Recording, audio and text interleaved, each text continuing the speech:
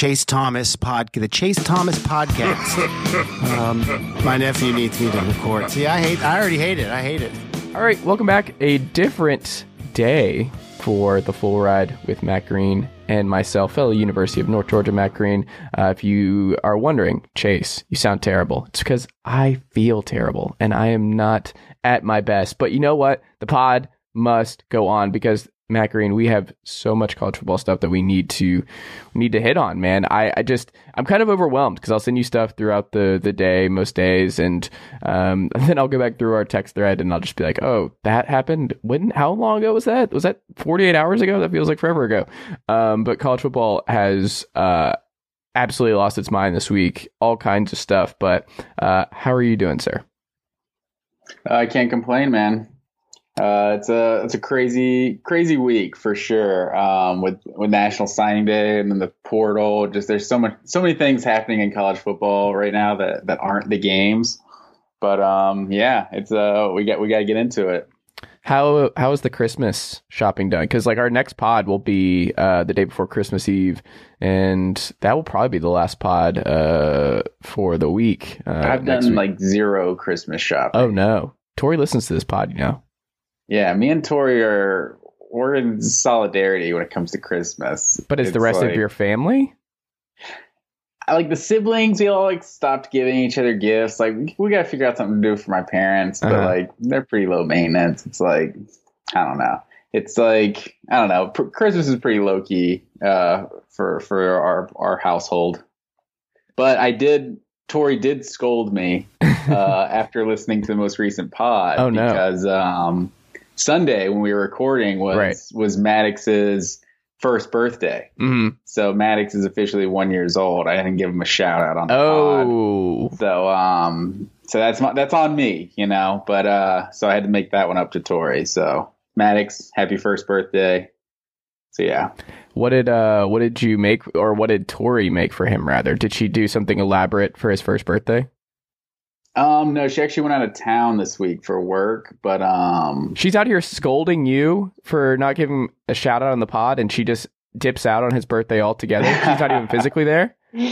Yeah, exactly. But sorry, Tori. But yeah, she just like got him some toys and stuff like that, you know, stuff that I'm sure he'll end up destroying. Well, you know what's clutch is, I don't know if you do this, but the Sports Renaissance woman, she gets a bunch of Christmas toys like the day or the week after Christmas for the dog. So Khaleesi the dog we have all these Christmas toys around the house, and they're all just like 80% off right after Christmas. And the dogs don't know. They don't care that it's Christmas stuff and you're giving them Christmas stuff after the holidays. They don't care. It's a clutch move. Oh, there you go. Yeah, you're onto something there. But yeah, well, I'm excited. Asheville this weekend, Tennessee playing Memphis. It was a good week for the Vols. I think we should just start with our perspective on how our teams did this week rather, because me and the family group chat were all pumped up about Heupel's first full recruiting class here at Tennessee. And it was a strong one. It depends on where you ultimately give the most props to really figure out where they landed. Best case is probably number 11, number 12. If you're really confident about a lot of these dudes in here. Worst is 16th about. But they're somewhere in that 12 to 16 range, which for class number 1 is good, because if you look at where Florida is at 50, the UW Huskies are at like 90 per 247, and it was a disaster for a lot of different programs across the board. Well, that transition class is a little different than the first full class. That's true. So, that's fair. If I had to compare it to like a Shane Beamer or something like that, which they had a solid class, but 23rd, I think, on the composite. So yeah, I think Tennessee at 14, they should definitely be satisfied, especially Auburn at 16, like Harson's first class. Like, I guess that's probably more who Auburn's comparing themselves, or to who Tennessee's comparing themselves to right now, more like an Auburn than a South Carolina.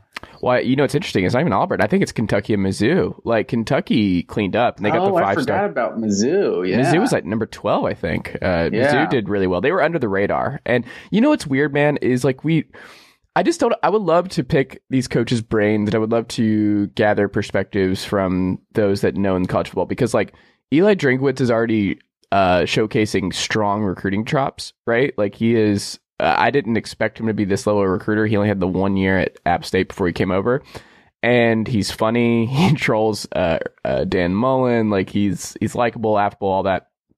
All that being said, they didn't have a good year. Like Steve Wilkes got fired mid-year. Like Tennessee ran for 9,000 yards on them, and most every other team did this year. But he still recruited his tail off. And then I was thinking about Scott Satterfield, who can't recruit to save his life at Louisville. And if he doesn't get that late flip from the wide receiver from Florida State, it looks bad. I mean, Tion Evans just committed to them in the portal, so that should be, I guess, interesting. But I don't know. I don't understand that. Like, why Satterfield, who was a coach longer than Eli Drinkwitz and had more sustained success at App State, can't recruit at Louisville, but Eli Drinkwitz can recruit right away and in an elite level at Mizzou. It's very strange to me. Yeah, I was definitely not expecting to see Missouri creeping up around the top 10. Also, I think part of it is just this uncertainty of signing day and so many big time programs. Not taking anything away from Missouri to be that high, but it's like 16 commits. Like is not supposed to, with 1 5-star and 7 4-stars, like that's not supposed to be the 12th ranked class, right? Mm-hmm. Like it's a little weird right now. Like Oklahoma's got the 10th ranked class. North Carolina's got the 8th ranked class with 17 commits. So I think it's kind of a weird signing day with so much transition happening. Like I said, not taking anything away from Missouri. I was definitely surprised to see him up there, but yeah, surprised to see Kentucky up there too. I mean, Stoops is recruiting, and I mean, that 5-star kid, that poor kid, man, I think we're going to see more of this craziness. Did you see the ad behind him? What was his name? Goodrich, the big 5-star offensive tackle they got, who they've been pushing. I think Stoops mentioned that they were recruiting him since like 8th grade or something. It was down to Michigan State or Kentucky, and he held this whole big elaborate press conference and then said he's taking his time to pick, and then proceeded to announce like a couple hours later that he was going to Kentucky. Just an absolute mess. But I think we're going to see more of that to this point. But that's just one of those. It was almost like the decision on a much smaller scale, obviously, but the audacity to hold a big time press conference to not announce a school is a deep flex in my opinion. But what are you doing? Yeah, like why are we here? The attention, right? Like just to get the views and the eyeballs and just to the swerve, I guess. I don't know. But he ultimately did choose Kentucky, which I think propped him up and kept that class looking really good. But yeah, Mark Stoops committed. They're good. Brady White didn't go anywhere. They're DC. Liam Cohen's back. They're running the game. Like I get all of why they're still solid. Kentucky is less of a surprise to me than Mizzou, but we'll see if Mizzou keeps up, and that's what makes the East really interesting for Georgia. But in terms of who Tennessee brought in, I think Taven Jackson's going to be a good player. I like him a lot. 4-star out of Indiana. He's been committed a long time. Addison Nichols should be good.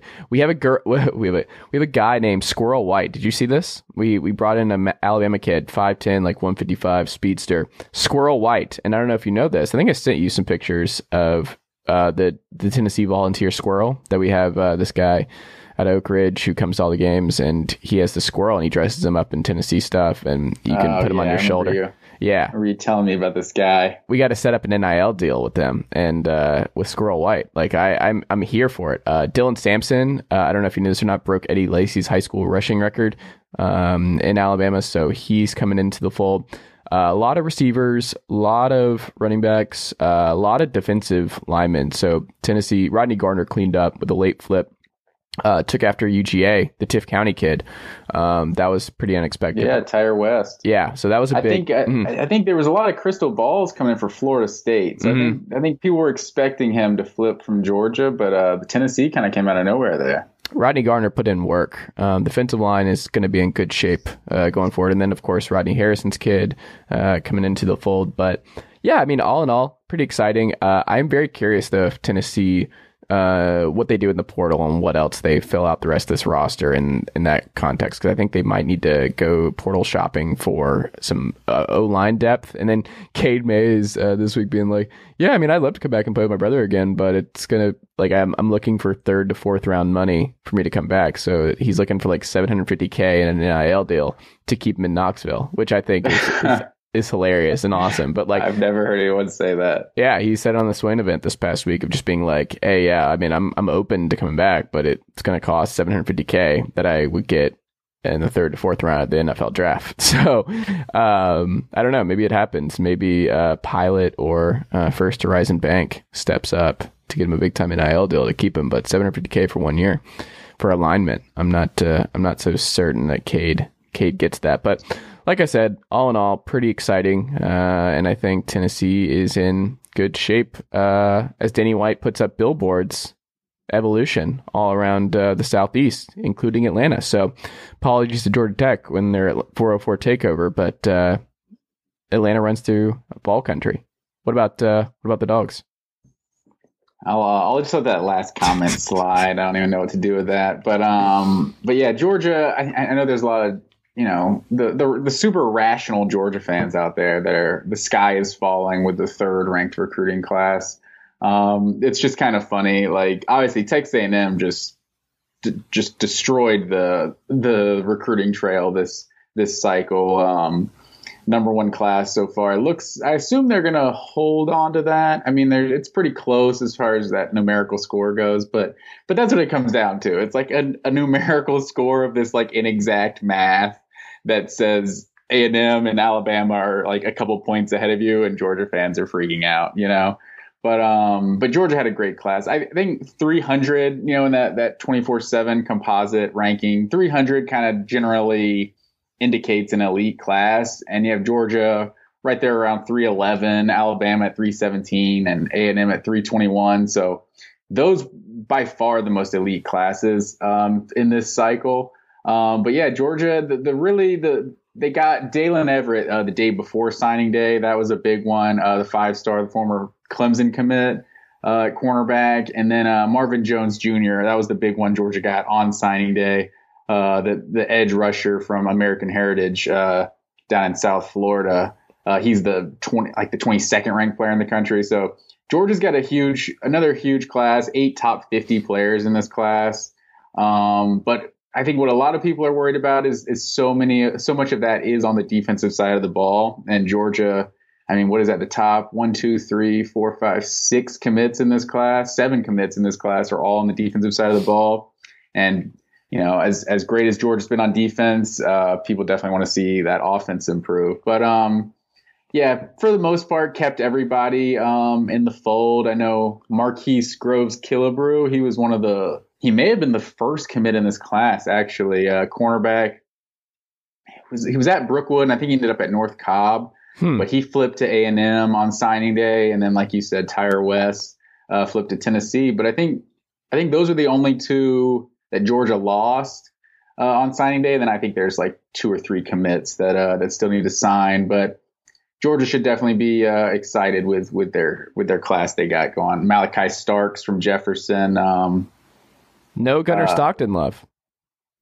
Well, Gunnar Stockton, yeah, he's big time for sure.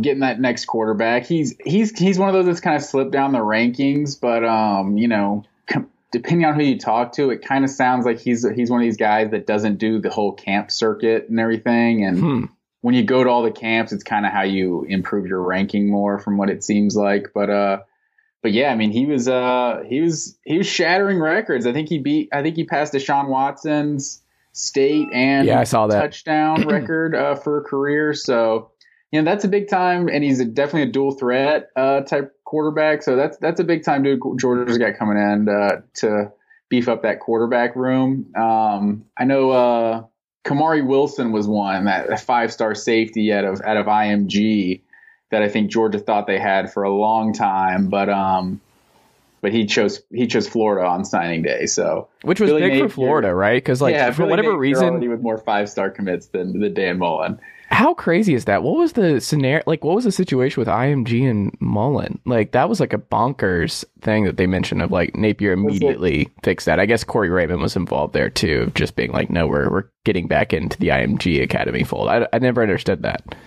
And was it really a thing with IMG in Florida, or was it IMG has elite players and those guys didn't want to play for Dan Mullen? Like, I think, like, you hear so many of these like excuses from Florida fans over the last couple of years. Oh, Georgia just spends so much money, and the facilities and the administration just doesn't have the same level of commitment to winning at Florida. It's like, no, your coach is just irritating and people don't like him. It's like, that's it. Like, you had Billy Napier on the job for a couple weeks, and like Shamar James was a big time linebacker that decommitted after Mullen lost the job, and they got him back in the fold. So obviously it's not a good class by any means. It's just the early signing period.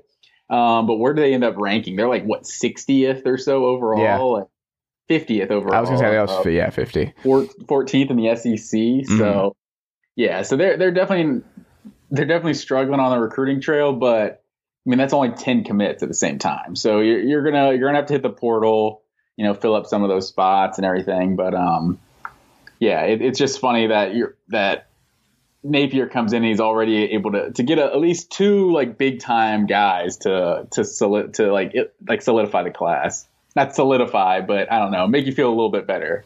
Yeah. Give me some winners for National Signing Day. It looks like you got Texas A&M. I think we have to just group A&M and Georgia and Bama. Like, you haven't even mentioned Bama yet, but they cleaned up all across the board as well. I don't like Georgia fans who are like, oh, we didn't get one. It's like, no. They're like, the winners are the top three. Like, they're in a league of their own, I think. I think those three all just cleaned up in a major way, and they're playing checkers. While they're playing chess while the rest of us are playing checkers. But I did think it was interesting that, like, this is not new for Jimbo. Like, I think they've had a top 6 class every year he's been there. Is that? I think that's right. I think I saw that. That he has recruited really well every year, and getting Walter Nolan and then getting Max Johnson in the portal. Like, everything's there. Like, we all know. And this was like why I've just been like bullish on A&M the last couple of years. And I think before the season picked him in the SEC title game. And I'm like, they have to break through at some point. It's just too much talent. But like, when you watch them, it doesn't feel like it, right? It still doesn't feel like A&M has the same amount of talent as Georgia and Bama, but it's undeniable with this many recruiting classes and this many top 5 cycles that they do, right?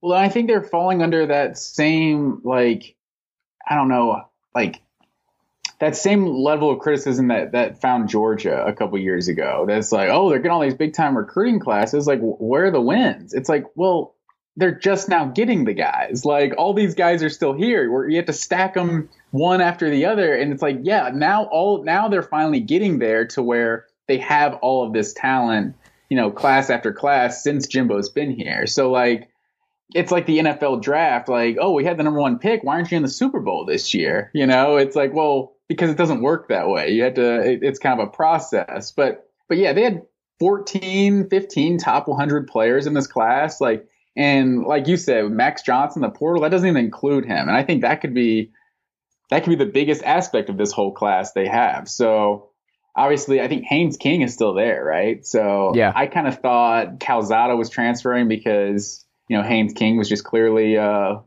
better than him. But to see them go out and get a guy like Max Johnson, that could be all Texas A&M needs. Like, I think we were talking about, with Bo Nix and Max Johnson like a week or so ago, of which one you'd rather have. And I think it depends on what you have around you. And for such a loaded roster like Texas A&M, Max Johnson seems like that high floor guy that he's just going to get the playmakers the ball. And I think that could be a huge pickup for them. But yeah, I know you had some hope snatching Walter Nolan from the Aggies, but yeah, hate to see that. But yeah, it's just an absurd class for Texas A&M. But and then Alabama is just standard operating procedure. Georgia was hoping they could get Smoke Bowie from Bainbridge, defensive back that was once committed to Georgia, but he ended up signing with A&M. But we've gone this far talking recruiting and not talked Travis Hunter. And I feel like that is the biggest story of all of signing day, right? Like that might be the biggest signing day story ever. Like with Travis Hunter being committed to Florida State for so long, and now going to Jackson State to play for Deion Sanders. Like this is an insane story, and I don't even know which angle to attack of it first. You know. Apologies to cousin Sam. A lot of FSU alums in my family as well.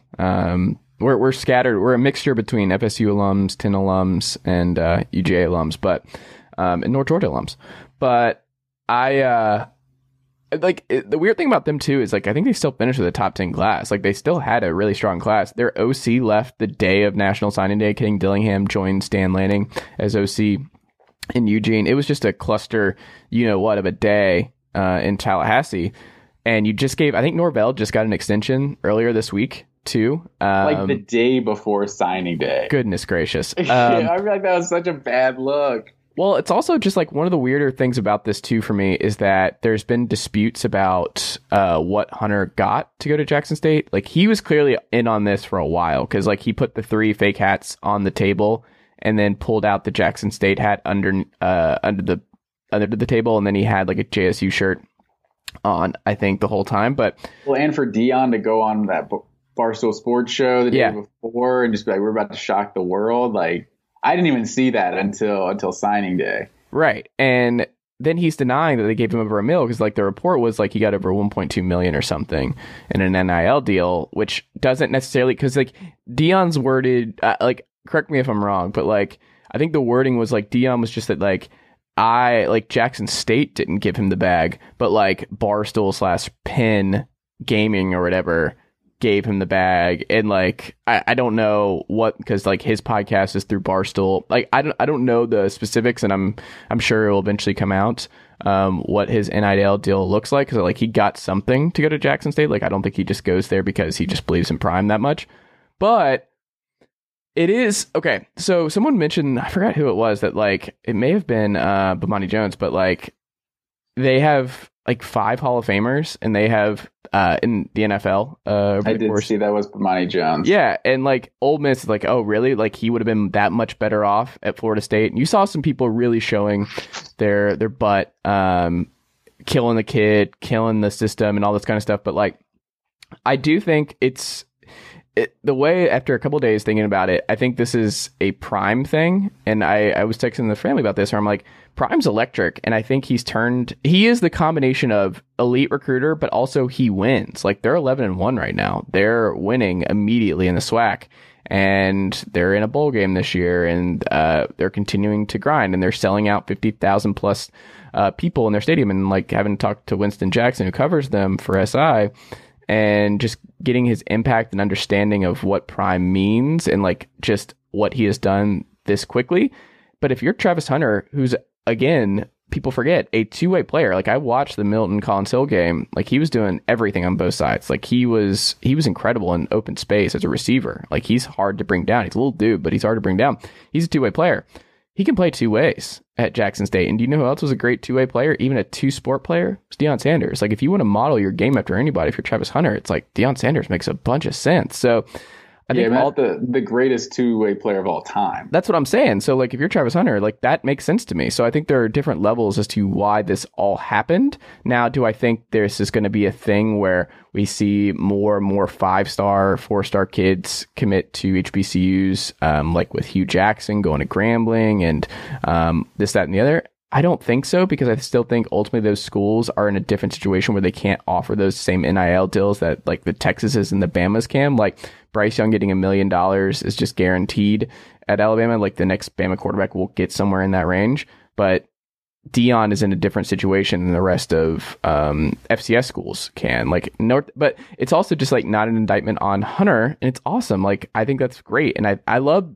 We thought, and this was something I was also thinking about, and I want to get your perspective on this, is that like I think we thought that the NIL stuff would make the winners already win even more, like it would give them an even bigger advantage. But what we're seeing is sometimes the ripple effect is like the smaller programs, the HBCUs or the smaller programs in FBS, can make a splash with the right coach and the right format to pull a 5 or 4-star kid like a Travis Hunter. So I think it's cool that they were able to do that, and it was cold-blooded because, I mean, obviously Deion being a legend at Florida State and him pulling him at the last minute was devastating for Florida State.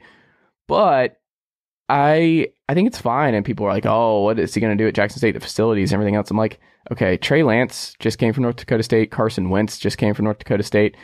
Steve McNair played at Alcorn. Like, we have list name after name who Jerry Rice was fine with his facilities at Mississippi or Grand Valley State. I don't know. Mississippi Valley State. Yeah, I was going back and forth. Mississippi Valley State. And like, it doesn't matter. Like, it's not a big deal. Like, he'll be fine. Travis Hunter will get what he needs and he'll be a star. And I'm interested to see what their television deal looks like and how often they'll be able to get put on national television. But I think at the very least, it's cool. I'm happy for the kid. And I'm also just happy for different stuff. And I want to see how college football reacts to this. Yeah, so multiple things you said there. I feel like in terms of to start off with, I don't care. I don't care what the reason is Travis Hunter chose Jackson State, right? Like, that's what I feel like so many people are getting hung up on. Like, oh, well, he's just doing this because of the NIL money or whatever. It's like, okay, like, fine, do it. You know, like, it's weird how many people, I feel like it's disrupting the status quo. So that's what's rattling so many people. They're like, well, this just isn't good for the game. And it's like, well, you thought it was going to be bad. Like you said, you thought it was going to be bad for the game because Alabama was going to get every 5-star prospect now. Now Jackson State just came and got the number 1 player. So how can you do some mental gymnastics to figure out why that's bad too? You know, like, it's the level of competition is what I would worry about as far as preparing yourself for the NFL. Like, if you can play against the best for the next couple of years, you could be stunting your potential growth by not facing the best possible competition, you know, but obviously that's completely up to him on what he wants to do. I think if there's going to be some sort of HBCU movement, like, I think that is completely, like, it hinges on Deion Sanders. I think, like, Deion Sanders has to just make the decision that he doesn't want to go to a big time school and he wants to stay at HBCU and make those great or something, because Deion Sanders is like an unparalleled enthusiasm, charisma, like, just like, this guy is just, you can't really compare any other, like, former professional athlete to Deion Sanders. You know what I mean? He's just like that brand, that level of just, I don't even know what to call it. It's just Deion Sanders, right? He's prime.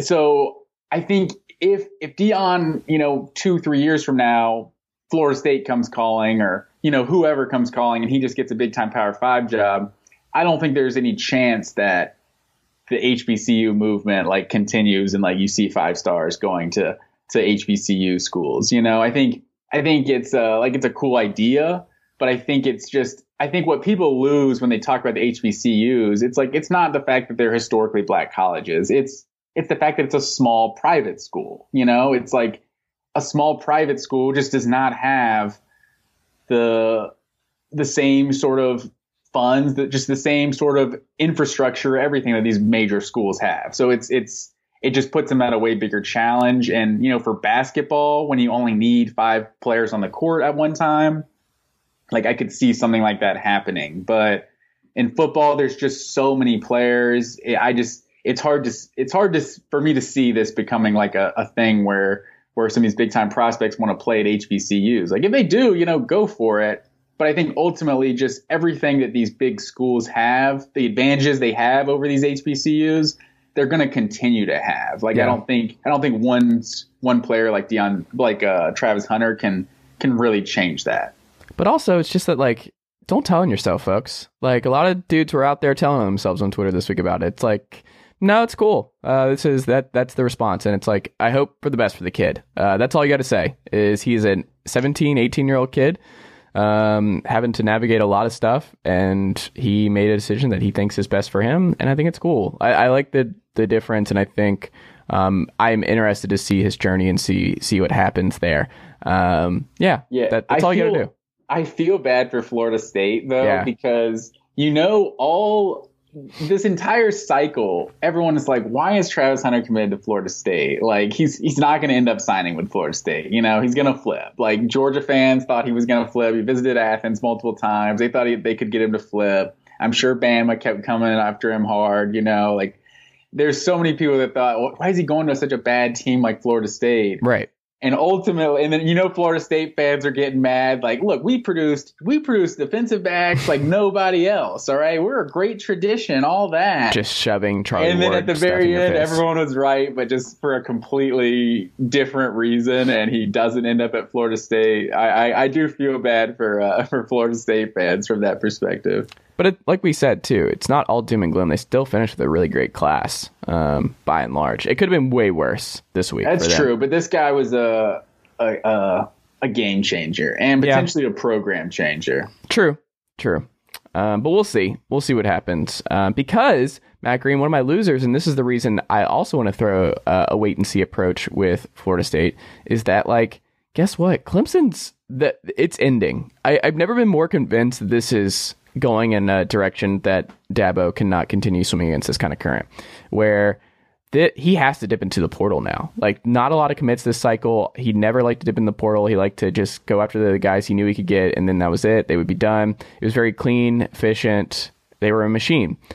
Now Venable's gone. Now with Tony Elliott gone, Jeff Scott gone, their AD gone, promoting from within. We were texting about this, but I don't know, man. And then his public comments about college football and the state of college football, getting dunked on Twitter all week. I don't think it happens way quicker than I think people realize, is that, like, college football, if you don't stay on it and you don't just keep churning out these classes and keep at it and keep making elite hiring choices for your coordinators and your recruiting efforts and all that kind of stuff, this stuff can change on a dime, because every other program is just working just as hard and, like, looking for that little weak spot in the Clemsons and the Bama where they can pounce, and they're just waiting in the wings, and they're doing everything they can to catch them. Now Clemson is just doing everything where it's like, can we open the door a little bit more for somebody in the ACC? Can we open it a little bit more for North Carolina? Can we open it more for Miami? Can we open it more for insert team X? Like, the Clemson stuff, what helps them in the short term is that they're in the ACC, and it's just such a weak conference that they still have the talent with the past blue chippers that they have, but they're making a big gamble promoting from within. Grayson head coach legend Mickey Kahn's like a co-DC now. Graduate assistant got promoted to OC. He was quarterback coach for a while. Trevor Lawrence likes him, all that kind of stuff. But it's a huge gamble for Dabo, who is a CEO type coach, to promote from within like this and to not look elsewhere and to not have a great recruiting class right now. Because what did they end up finishing? 20 something? I think there's 17 in the composite. Not good. I mean, not but good. That is with just 13 commits too. Yeah. So it's not. They have to dip in the portal. It's not. But they have to. Yeah, you're right. And we haven't seen that before. We haven't seen Clemson have to do any of this. So I'm not saying Clemson's going to fall now, but I do think Clemson I think it's clear to me that they have reached their peak and their pinnacle, and it was an all-time great run in the 21st century. But I think we're now firmly past that and moving away from Clemson having a stranglehold on the ACC. I think those days are gone. What do you think? It's definitely looking like that. I don't know if I can. I mean, they definitely don't have a stranglehold, after 1 year of not winning the conference. But I think, they've had their years where they didn't necessarily have the most elite recruiting classes, but they still had the best class in the ACC.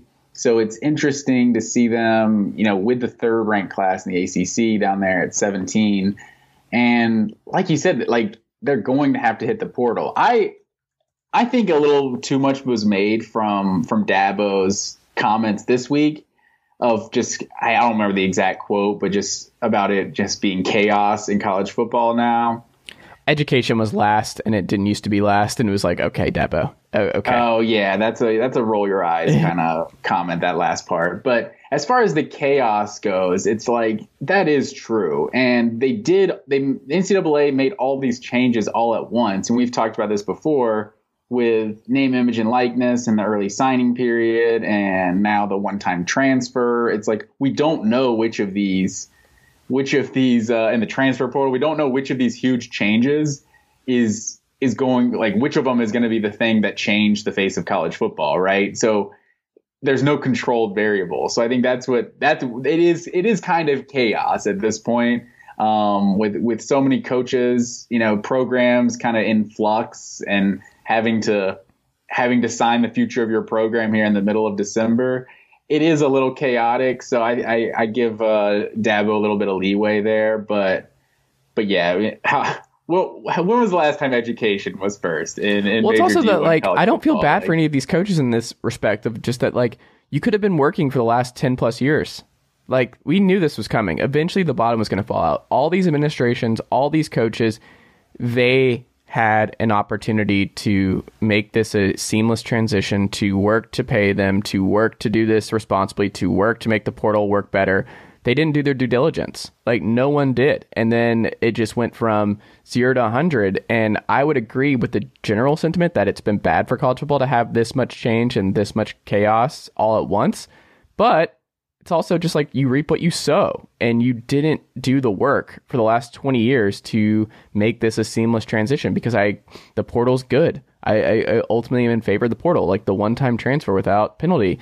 That's a good thing with coaches just leaving you. And if you get recruited by a coach and he leaves for another job, it's like, that's not fair that he has to sit out because the coach left or gets fired or whatever. That's fine. The player's getting paid. Yeah, the television deals are preposterous. The coaching salaries are preposterous. They are big parts of this, and they deserve their money. And to see in the free market what they can get from the community and all this other stuff, like, that was already happening anyway. The boosters, we already know this was all happening. And Gene Chizik with that tweet that he also got dunked on over all that. It's like, okay, do we need to revisit 2009, 2010 Auburn? Like, let's not open that Pandora's box again. Like, calm it down. But it's just, I just don't feel bad, because they should have been on this. Like, they should have been doing the work. And I am more upset about them and administrations not doing this. But it's also like, this is the problem of not having some sort of leadership at the top, because Mark Emmert is useless. That, like, you don't have this person or this committee that just did all of this and planned for all of this and did it in logical order to make sure that chaos did not ensue. Now, I think chaos is ensuing, but I do still believe that 5, maybe less than that, years from now, it will all even out. It'll permeate. It will just be a normal part of our lives. And I think coaches, administrations, and everybody else will have a good handle on it. And this should wrap up. Like, we'll get used to it and they'll figure it out. But I think in the short term, it's chaos, but they did it to themselves. It's like the what is the meme of, like, we're all trying to find the guy who did this.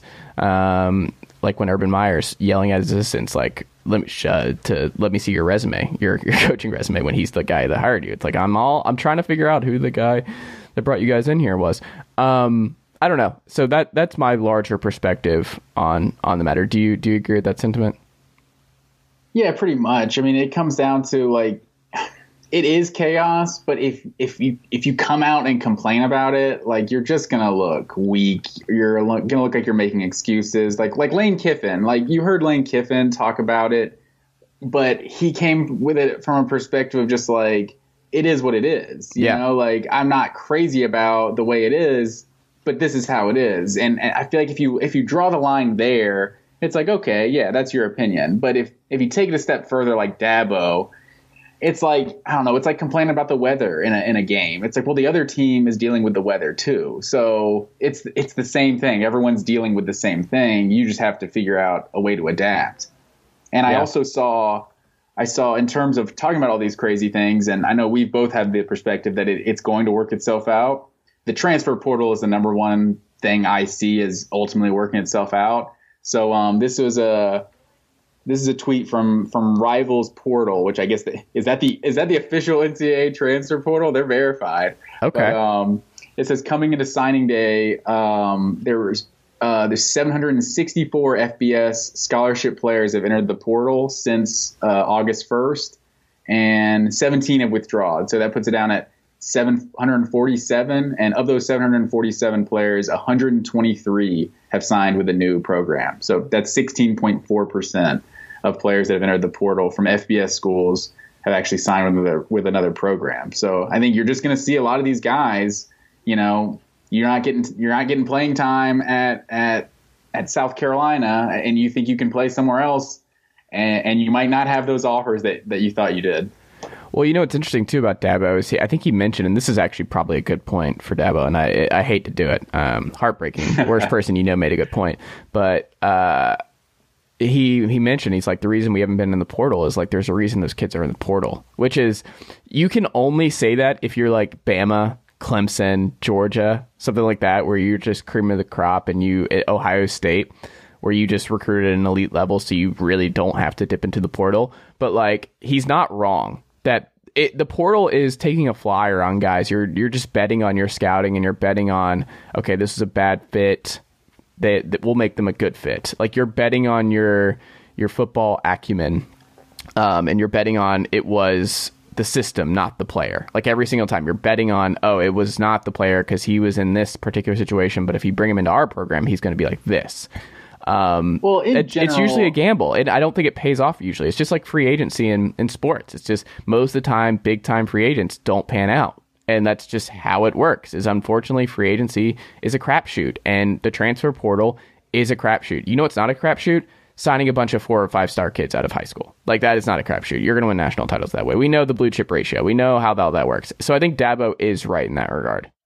But see, I think that's where Dabo is just completely tone deaf. It's like, I agree with that. To act like anyone that's going to to act like there aren't legitimate reasons for guys going to the portal,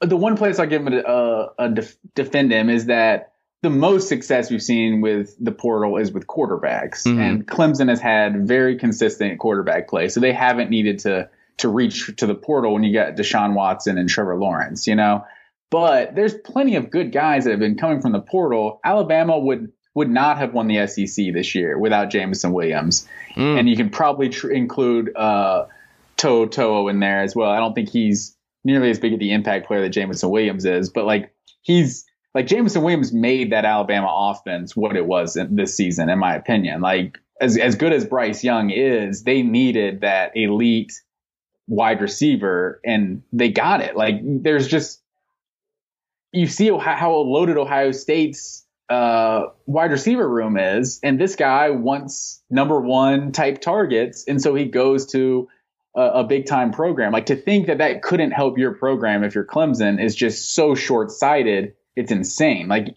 especially because Clemson is one of those programs that people would want to go to. It's like being one of the team, a Major League Baseball team that's in first place every year, and you're like, no, I don't believe in making moves at the trade deadline. It's like, well, the Dodgers and the Yankees sure as hell do. So if you're going to compete with them, then you need to make those moves at the trade deadline. You need to make those moves that's going to put you in a position to win a championship. And we've also seen, we haven't even really gotten into the portal, the things that have happened so far. We've already seen Elias Ricks is going to Alabama next year.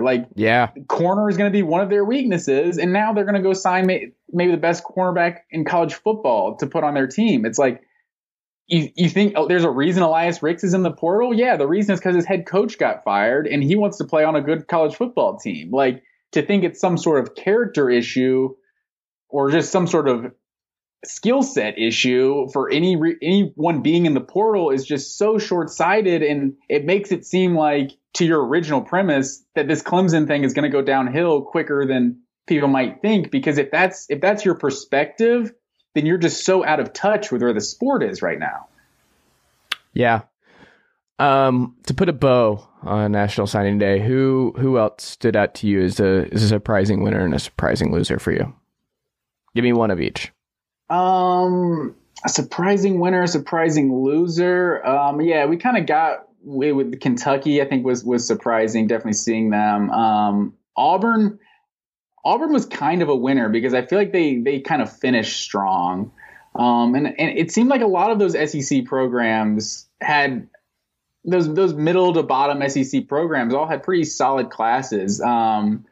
I don't know if I can give one surprise. I feel like A&M, just seeing A&M at the top and just how many spots do they have left? I'm just watching on signing day, so-and-so, he picks A&M. It didn't seem like they had enough spots to keep landing all these guys. So it's hard to pinpoint one surprise. What about you? I think surprise and the positive still is Mizzou. I can't escape Mizzou in that regard. But I was surprised that Ole Miss really, like, they got out recruited by Miss State. Like, Miss State had a better class than the Rebs to this point. So I thought that was pretty surprising for me that Lane Kiffin has not done as well. I'll give you a negative surprise. Okay. USC. Yeah. At 82. Yeah. Like you saw Billy Napier snag a couple prospects, to salvage like an already like not pretty underwhelming class. I didn't even hear USC mentioned yesterday on signing day. And maybe there's a couple guys that are going to sign in February that they still have a shot at, but the 82nd ranked class, only 6 commits. I was very surprised to not see USC really get involved in any of the activity on signing day. They must be all in on the portal and just bring as many Oklahoma kids and everywhere else as they possibly can. That could be. I think only Washington in the Pac-12 have a worse class than USC so far. I think so. I think only Washington is the only team in the Pac-12 ranked lower than USC. Yeah, Kalen DeBoer. Not off to the best start, but we'll see. I think a lot of time. Oh, and Arizona behind him too. Yeah, I guess Arizona State. That's got to be super disappointing with Herm Edwards. Like, he's supposed to have something building there. What, did they win 9 games this year? I think they're 8-4. 8-4. I think that has to be because of the looming sanctions, right? Because they got in a lot of trouble. Like, that has to be it. Because I don't understand how Arizona State's not recruiting well with Herm and Antonio Pierce. Like, and they kept Zach Hill as their OC after Auburn tried to pry him away. That has to be a NCAA thing that's scaring some kids off. That's the only thing that makes sense to me. I'm going to give you 4 quarterbacks who revealed their transfer destinations, and I want you to rank in terms of likelihood of success that you like the most, that you like the fit, and you think are most likely to succeed of the 4. You ready? So hold on. How are we measuring success? Like, you think they'll be better and win more games at their new spot. They'll be seen in a different light, maybe. Maybe that's it, because that's what the portal is. We'll see them in a different light, and they'll go to another level. Let's say that. Okay, so I have 3 quarterbacks written down, so I'm curious to who the 4th one you're going to ask is. So I'm ready. Rattler at South Carolina, Max Johnson at Texas A&M, Adrian Martinez at Kansas State, and Dylan Gabriel at UCLA. Who did you not have in your list? Adrian Martinez. Okay. So that, I guess you got to go Adrian Martinez at 4. I think I disagree. He's a much lower impact, and also Kansas State is just a much, I don't know. Have you seen what Spencer Howard's done at quarterback when he's healthy, or Skylar Thompson rather, excuse me? Like, when he is at quarterback, like, he has been great, and he's going away. Like, Chris Kleiman's offense is like built for this. I don't know. I actually like that a lot. Okay. I think he's gonna pop off at K-State. So we differ there. Okay, so I would say him 4. Well, let me start at the top. I think Max Johnson is 1. That's my number 1 too. I think with, like we kind of talked about earlier, I think with what A&M has around him, I think that's a really good spot. And playing for a guy like Jimbo, I think, is that his brother from Oconee that in this class? It has to be, right? Because they both went to Oconee. They have to, or not, maybe not brother or related. They have to be. Yeah, there's got to be a relation. I'm pretty sure. Brad Johnson is is Max Johnson's dad. I don't know if it's the other one. And he's Mark Richt's nephew. Yes, I believe so. Mm-hmm. So I would put him 1. In terms of changing, like, the view, like the perspective of him, like I think Dylan Gabriel is thought of fairly highly already, and Max Johnson is his brother, by the way. Okay. And so it's hard to say. I think UCLA, that could be a really good landing spot for him, and potentially if UCLA could compete for the Pac-12 title, that could definitely put him in a first, second round pick maybe type of conversation. But I think Rattler, like, we don't know that he's actually still good, right? Yep. Like, but we've seen him play well, and I wonder that's like just the biggest X factor. Like, that, I don't know. They could crash and burn, but they could make some noise next year. Their schedule is tough. We were going through that the other day, because South Carolina fans have to be stopped. They're going 10-2, right? They have to be stopped. This is preposterous. They are lucky. If they finish third in the East next year, it's a home run. Like, third is the best case scenario, the absolute best case. Calm it down, South Carolina fans. Goodness gracious. Third, you're talking 8-4, maybe even 9-3, and it's like looking at their schedule, like with Georgia and A&M and Clemson, it's like I think that's pretty much 3 losses right off the bat, and so. What they're are not the beating ones? Tennessee. Like, they're not beating Tennessee. They're not beating Kentucky. Like that's a lot to ask there. So I don't know. We'll see about South Carolina. I do like Gabriel, so I guess I would go Max Johnson 1, Gabriel 2, Rattler 3, Adrian Martinez 4. Interesting. I would go. So for mine, I agree with you on number 1. I have Max Johnson 1. I have Adrian Martinez 2. I think he's gonna put up. So what high. is the upside of that? Like, can they get into the Big 12 championship? Yes. I think Chris Kleiman's a good coach. I think it's an upgrade in the coaching front. Oh yeah, folks. You know what Chris Kleiman does that Scott Frost does not? He wins football games. He beats Oklahoma. He does what he needs to do.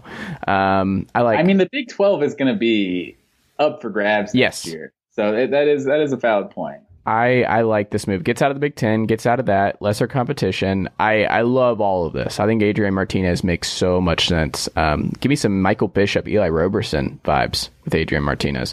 I would have Michael Bishop. Yeah. Number 3, I have Gabriel. I think him and Chip Kelly's offense. Like, this was something that, do you remember before the season on the pod, I was like, Gabriel not getting in the portal after Heupel left was a mistake. Like, all the people who were talking about UCF and Gus Malzahn, I was like, have y'all watched a quarterback in Gus Malzahn's system over the last, decade? It doesn't go well. For whatever reason, they regress. And I'm like, I would sell all my Dylan Gabriel stock before the season. And 3-star kid out of Hawaii, goes back closer to home, West Coast. I think the upside's there. Chip Kelly's system. We saw when Dorian Thompson-Robinson was able to stay healthy. Like, he was a Heisman candidate, like a superstar as DTR in LA. So I think him and Chip Kelly's scheme, he's going to put up. He's gonna go full Jeremiah Masoli, which is what you want in Los Angeles. So I have him 3, and then I have Rattler 4. I would be surprised if Rattler's good at South Carolina, and that's just not even me just like poo-pooing the Gamecocks, but like I didn't see enough. Like, South Carolina's offense was broken for almost all this year. They're keeping the same staff. I have not seen enough that I'm like, oh yeah, like Rattler, who got beat out by Caleb Williams, and Caleb Williams was much better. Like, it wasn't even close. And you look at the talent, you're like, that might not be an indictment, Caleb Williams being much better than you. Like, he was the preseason number 1 quarterback. Like, he was supposed to go number 1 in the draft. Like, he was number 1, like, no question. Spencer Rattler ready for this moment. Like, to get beat out and to play that bad and have your own fans boo you like that. I don't know. Strong Jarrett Garantano vibes. That's true in terms of what was expected, but now, like, we go into 2022, like, Caleb Williams might be the best quarterback in college football behind Bryce Young. Like, I mean, Caleb Williams is big time. So I'm just saying not being as good as Caleb Williams isn't necessarily an indictment, because he is a baller. But he was supposed to be a baller. Like, the whole thing is Rattler was the best quarterback in his class. He was supposed to be a baller, and he's older. No, he was supposed to be. But if you look at what South Carolina was last year, Rattler has to be a considerable upgrade from what they had at quarterback, from Luke Doty, like Nolan, who will start in the bowl game, and whoever else they're trotting out there this year. Like, you have to think there's at least, and they beat a couple teams this year. Like, say what you want about what Florida was by the time they played them. But I don't know. I think Spencer Rattler should definitely be better than what they had. So it's reasonable to think South Carolina will be better with Spencer Rattler. And there's got to be something also too, knowing how good the guy behind you is, and, just kind of having that guy looking over your shoulder, not making any excuses for him. He didn't play well, but I think there is an aspect to, he could just be more comfortable just knowing he's the guy in South Carolina. That's true. We'll have to see. Do you want to quickly run through the bowl slate for this week and outline how we're doing this? Yeah, so we got the college football pick'em, the Bowl Mania pick'em. So we're gonna go the confidence points and see where we end up with these. So right now, so we're gonna do this every Wednesday. Obviously, this is Friday, but so we're picking the games from December 17th to the 22nd. So we got 13 games to pick. You got your points assigned, right? I do. So we can get into this if you're ready. All right, where are we going first? And this is going to go up, as folks are listening, this is going to go up same day because there are bowl games happening tonight and this afternoon. Yeah, so today, starting off with the Bahamas Bowl, we got Middle Tennessee State and Toledo. What are your thoughts on this one? All I'll say about this one, what a great situation for Middle Tennessee. Shout out to the Blue Raiders, who were fighting for bowl eligibility the last week of the season, and they get to go to Bahamas for winning 6 games in their conference. So shout out to them, getting a Hawaii vacation and getting that last dub to get them in here. I think Toledo's a better team. I have Toledo, and I actually have some pretty high confidence points on Toledo here. What about you? What points you put on it? Let me put up. So what I found myself doing. I was about to say, you just can't just say a number. We gotta lock. I'm trying to find. I was stalling for a second because I don't have the page up. Hold on. I'm going back. Can you look at mine? It. I probably could, but I'm not. I don't have it pulled up. I'm going to pull it back up. Give me a second. I'll let you pull it up. Yeah, I was also thinking Toledo. I know they had a big time running back, Bryant Koback this year. Over 1,200 yards, 15 touchdowns.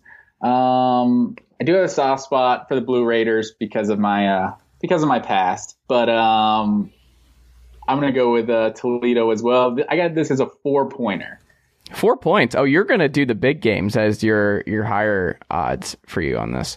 See, we have a different strategy. I mean, I just go with, I can't put more confidence in teams that I don't know about, so I've got a little mixed bag, I got some early, some late. You'll have to see my strategy, but yeah, I can't go too many on this one. I'm going 4 points.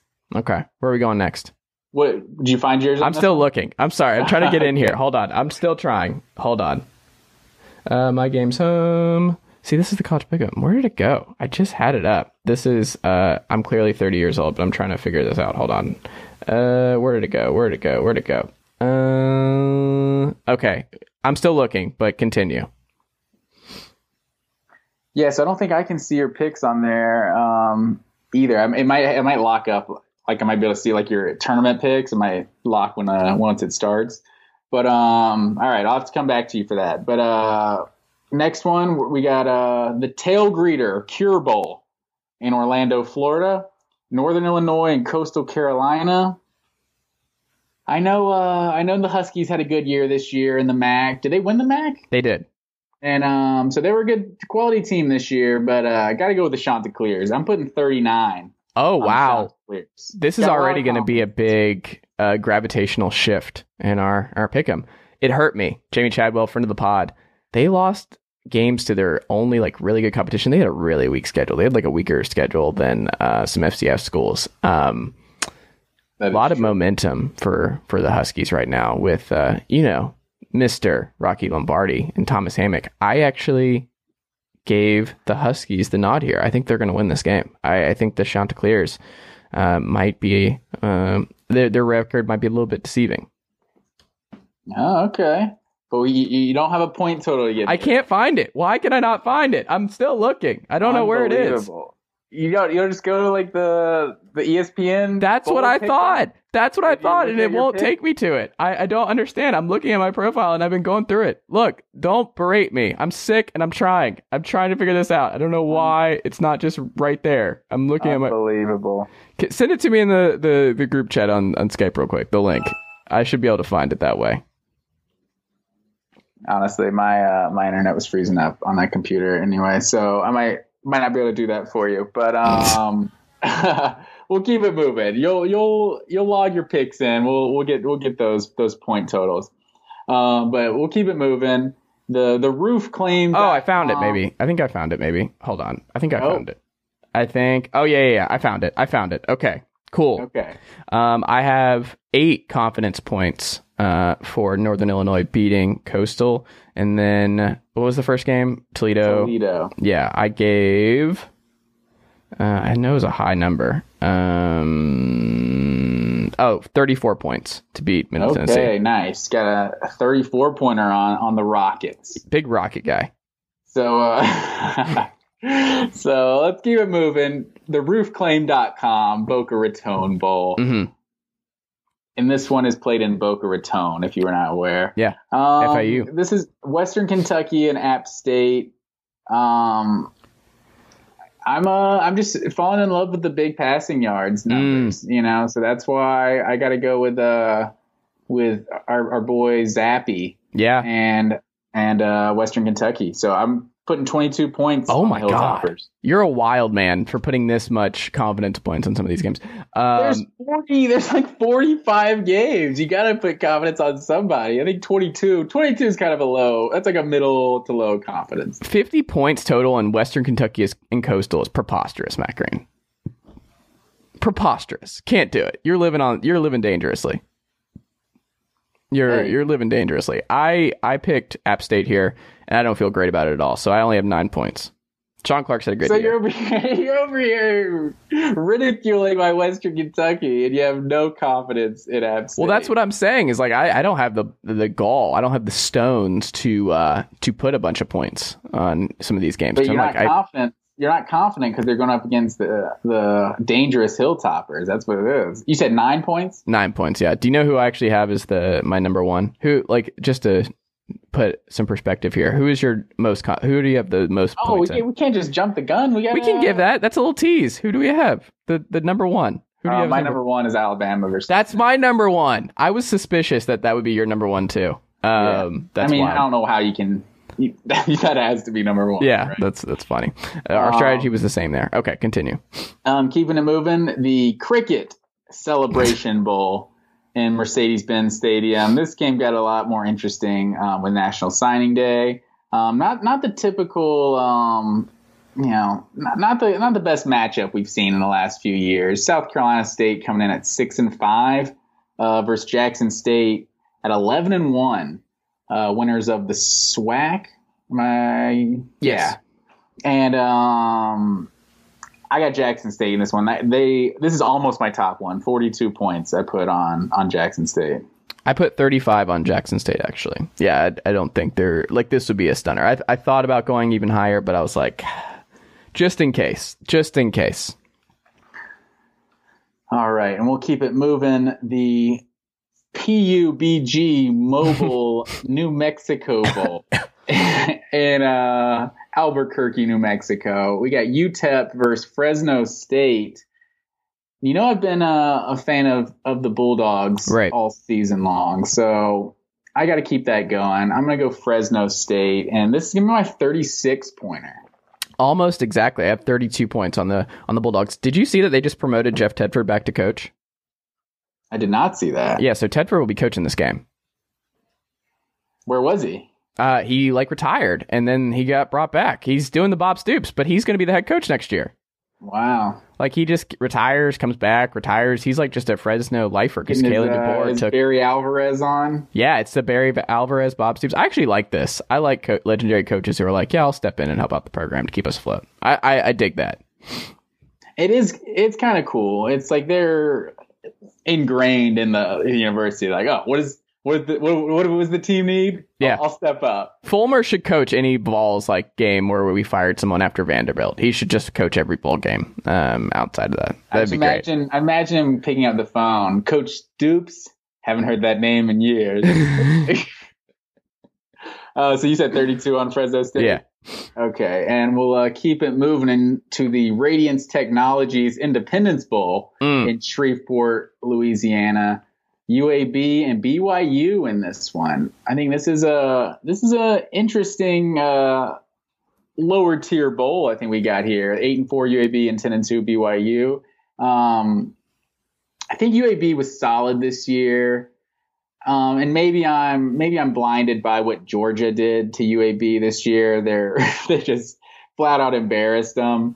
But I think BYU is just a better team, and I got 38 points on the Cougars.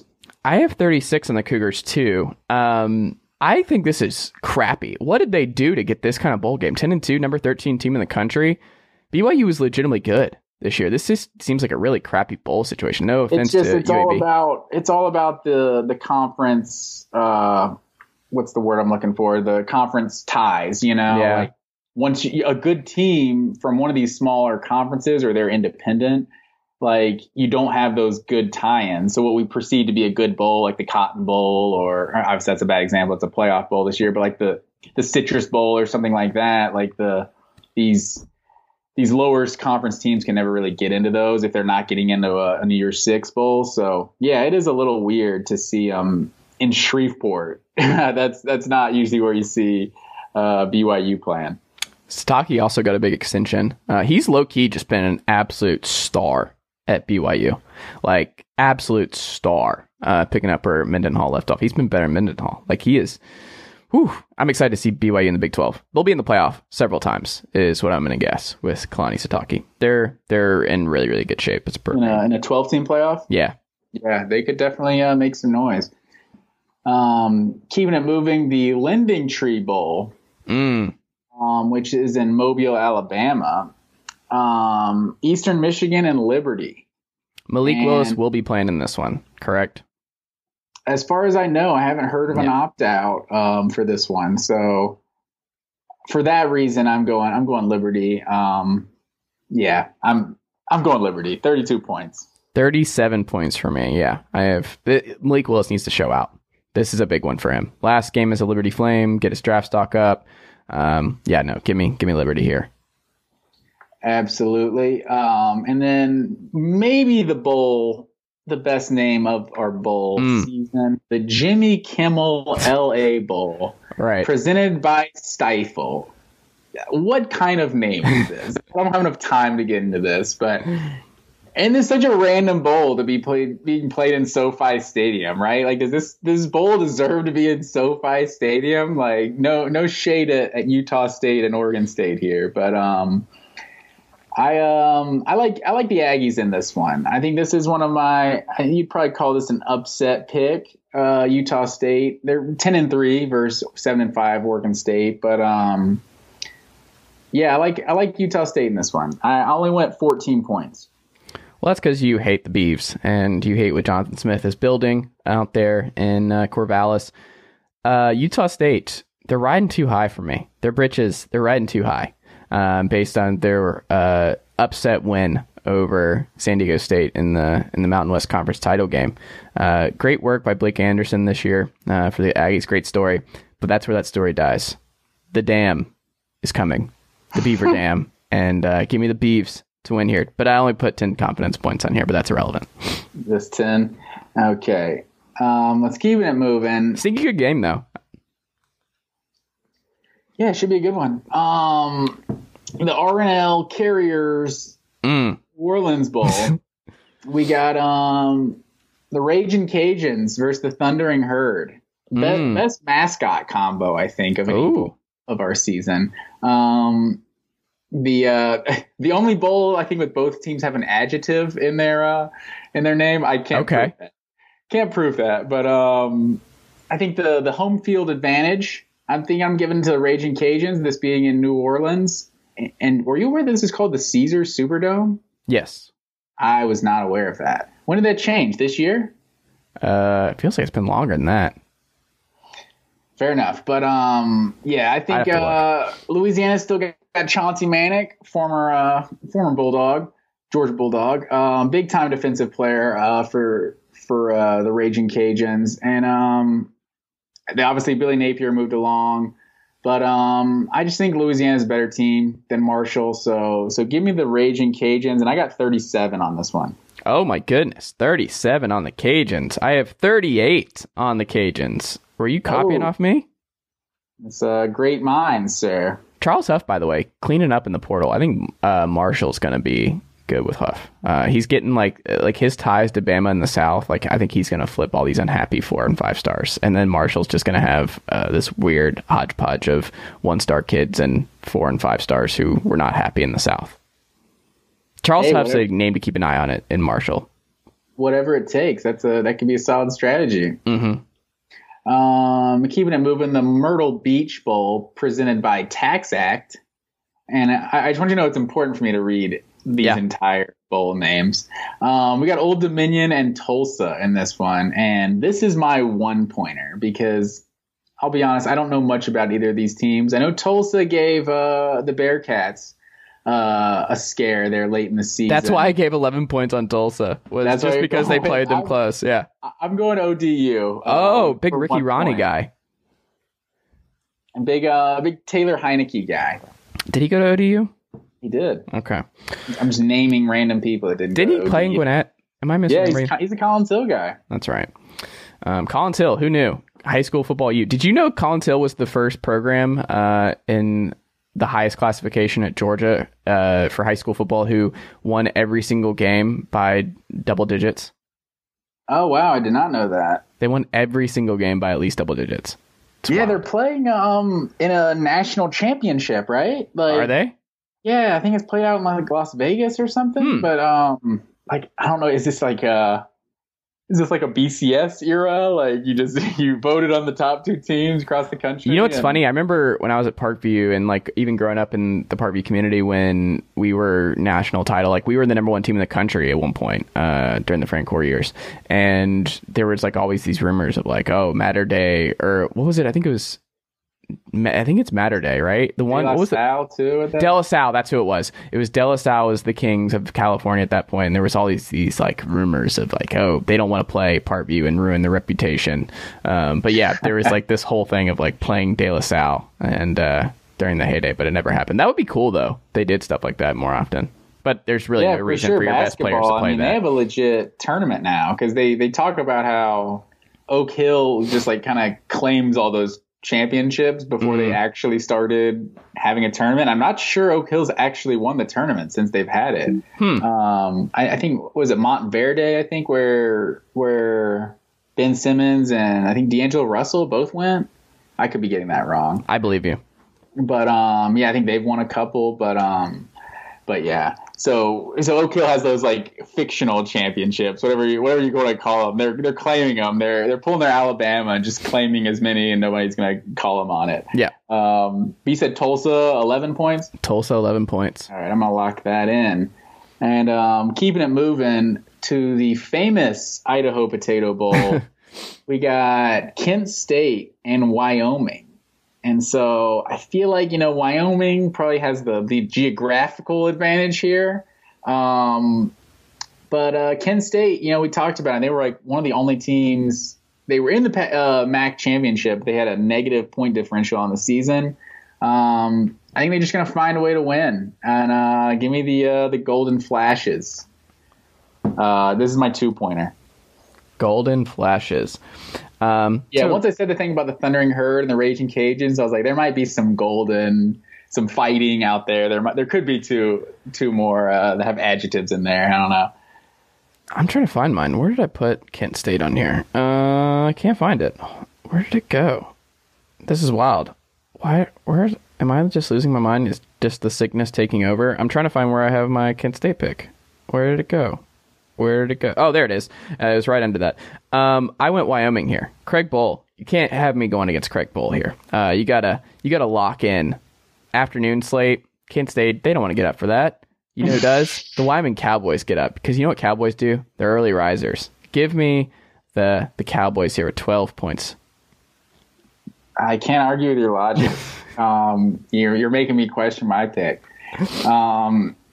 This is up there. I think this is a candidate for the bowl name of the year. The Tropical Smoothie Cafe Frisco Bowl.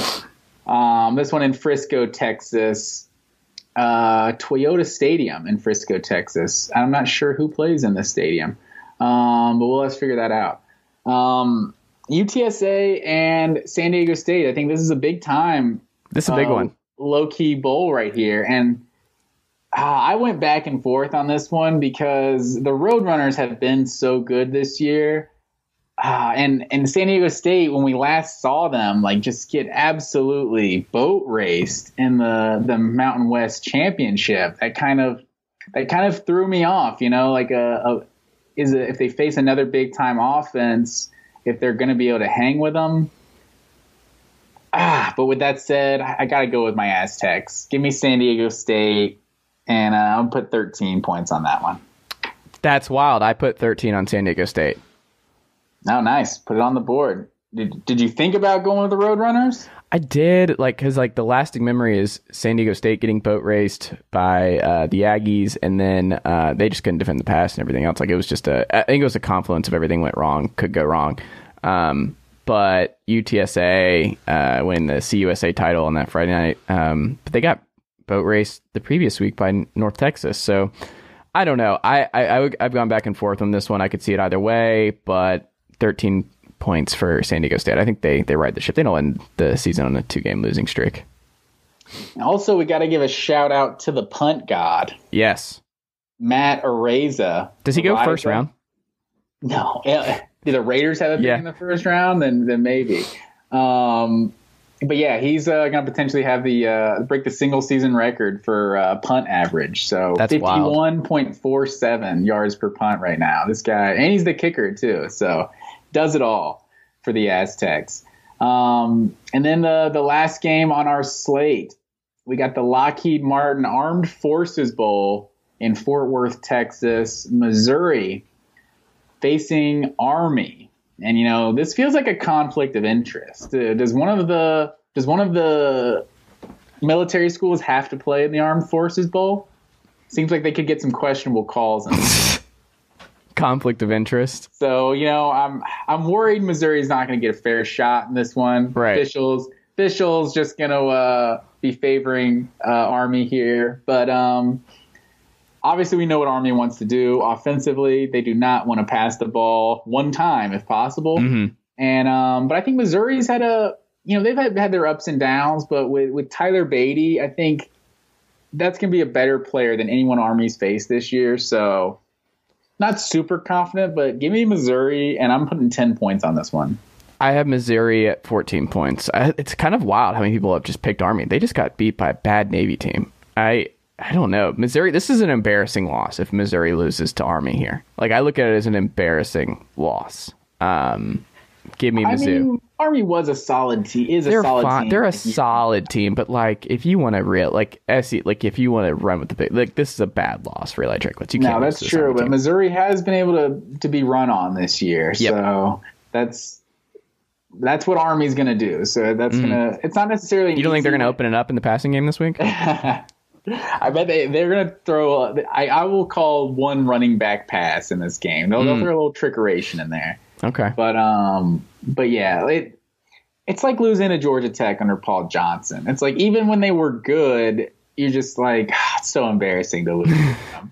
But at least that's Georgia Tech and an ACC team. This is Army. It's still just Army. Missouri I can't should shake have that. more dudes. Mm-hmm. So yeah, that is it for our first slate. So we'll check back in on that action, and then probably another 10, 15 games or so next week to pick. I like it. All right, Matt Green. Well, I made it through the sickly edition, so thank you for your patience on that front. This will obviously be up today on this Friday edition of the Chase Thomas podcast. But thank you as always, my friend. I will talk to you on Wednesday where we keep it going, and then it's Christmas is here where you're a Grinch, as we've learned over the last few weeks. You're a little bit of a Grinch that's vibe. not accurate. I feel like I like the Christmas stuff. I just don't want to do it myself. I don't know what that means. And I don't know where that puts me on the Christmas spectrum, but I see Christmas lights and stuff. I'm like, hey, this looks nice. I like the joyful time of the year, even Christmas music. I feel like when I worked at Publix, I hated Christmas music because they would just play it all the time. But I wouldn't know because I don't go into Publix. Oh yeah, that's right.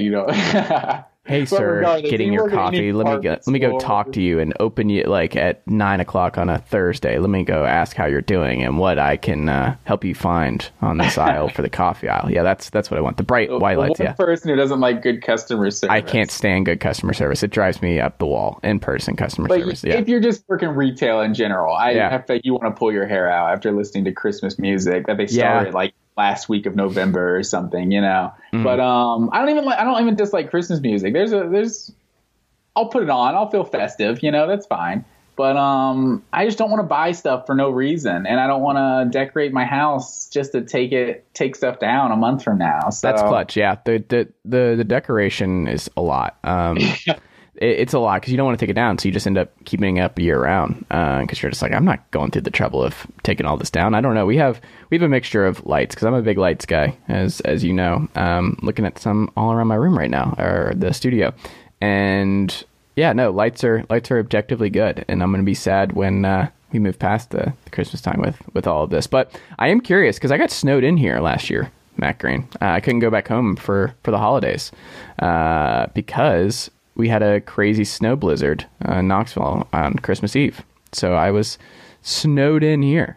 So fingers crossed that it does not happen once again. But snow in the Smokies is a possibility, so we'll have to play it by ear. And I hopefully will see some snow this weekend in Nashville, or see some mountains with some snow stuff. But I'm very excited about it. I'm very excited. Hopefully, health permitting, I can make it through. But yeah, I hope you're able to do that. That'd be nice to get a little snow while you're up there in the mountains. Asheville's cool. Have you been to Asheville? Have we talked about that? I haven't in my adult life. I went to the Great Smoky Shootout. Was a great AAU tournament that we went to multiple times playing basketball. But I need to get up there and experience the breweries and everything that Asheville has to offer. We're going to try to hit the Biltmore tomorrow because I've heard the Biltmore during this time of year and the lights and all the kind of stuff. Like, the lights are impeccable around Asheville this time. But Asheville's just a cool little town. I love that. I love Asheville. Tori's very, very highly fond of the Biltmore. He took Zeus there. What? Before we were Can you do together. That? Yeah, they walked all the grounds. I don't know if they had to go inside. Yeah, she said they walked all over the place. Interesting. There you go. And don't forget, what should you do to remedy the Maddox situation? Because you just closed with Zeus once again on this very podcast. How do we wrap up here? Maddox got his shout out though. Okay. It's his birthday, so it was December 12th. So officially 1 year old. There you go. Happy birthday, Max. 1 year old. There you go. Matt Green, always a pleasure. I will talk to you very soon. Yes, sir.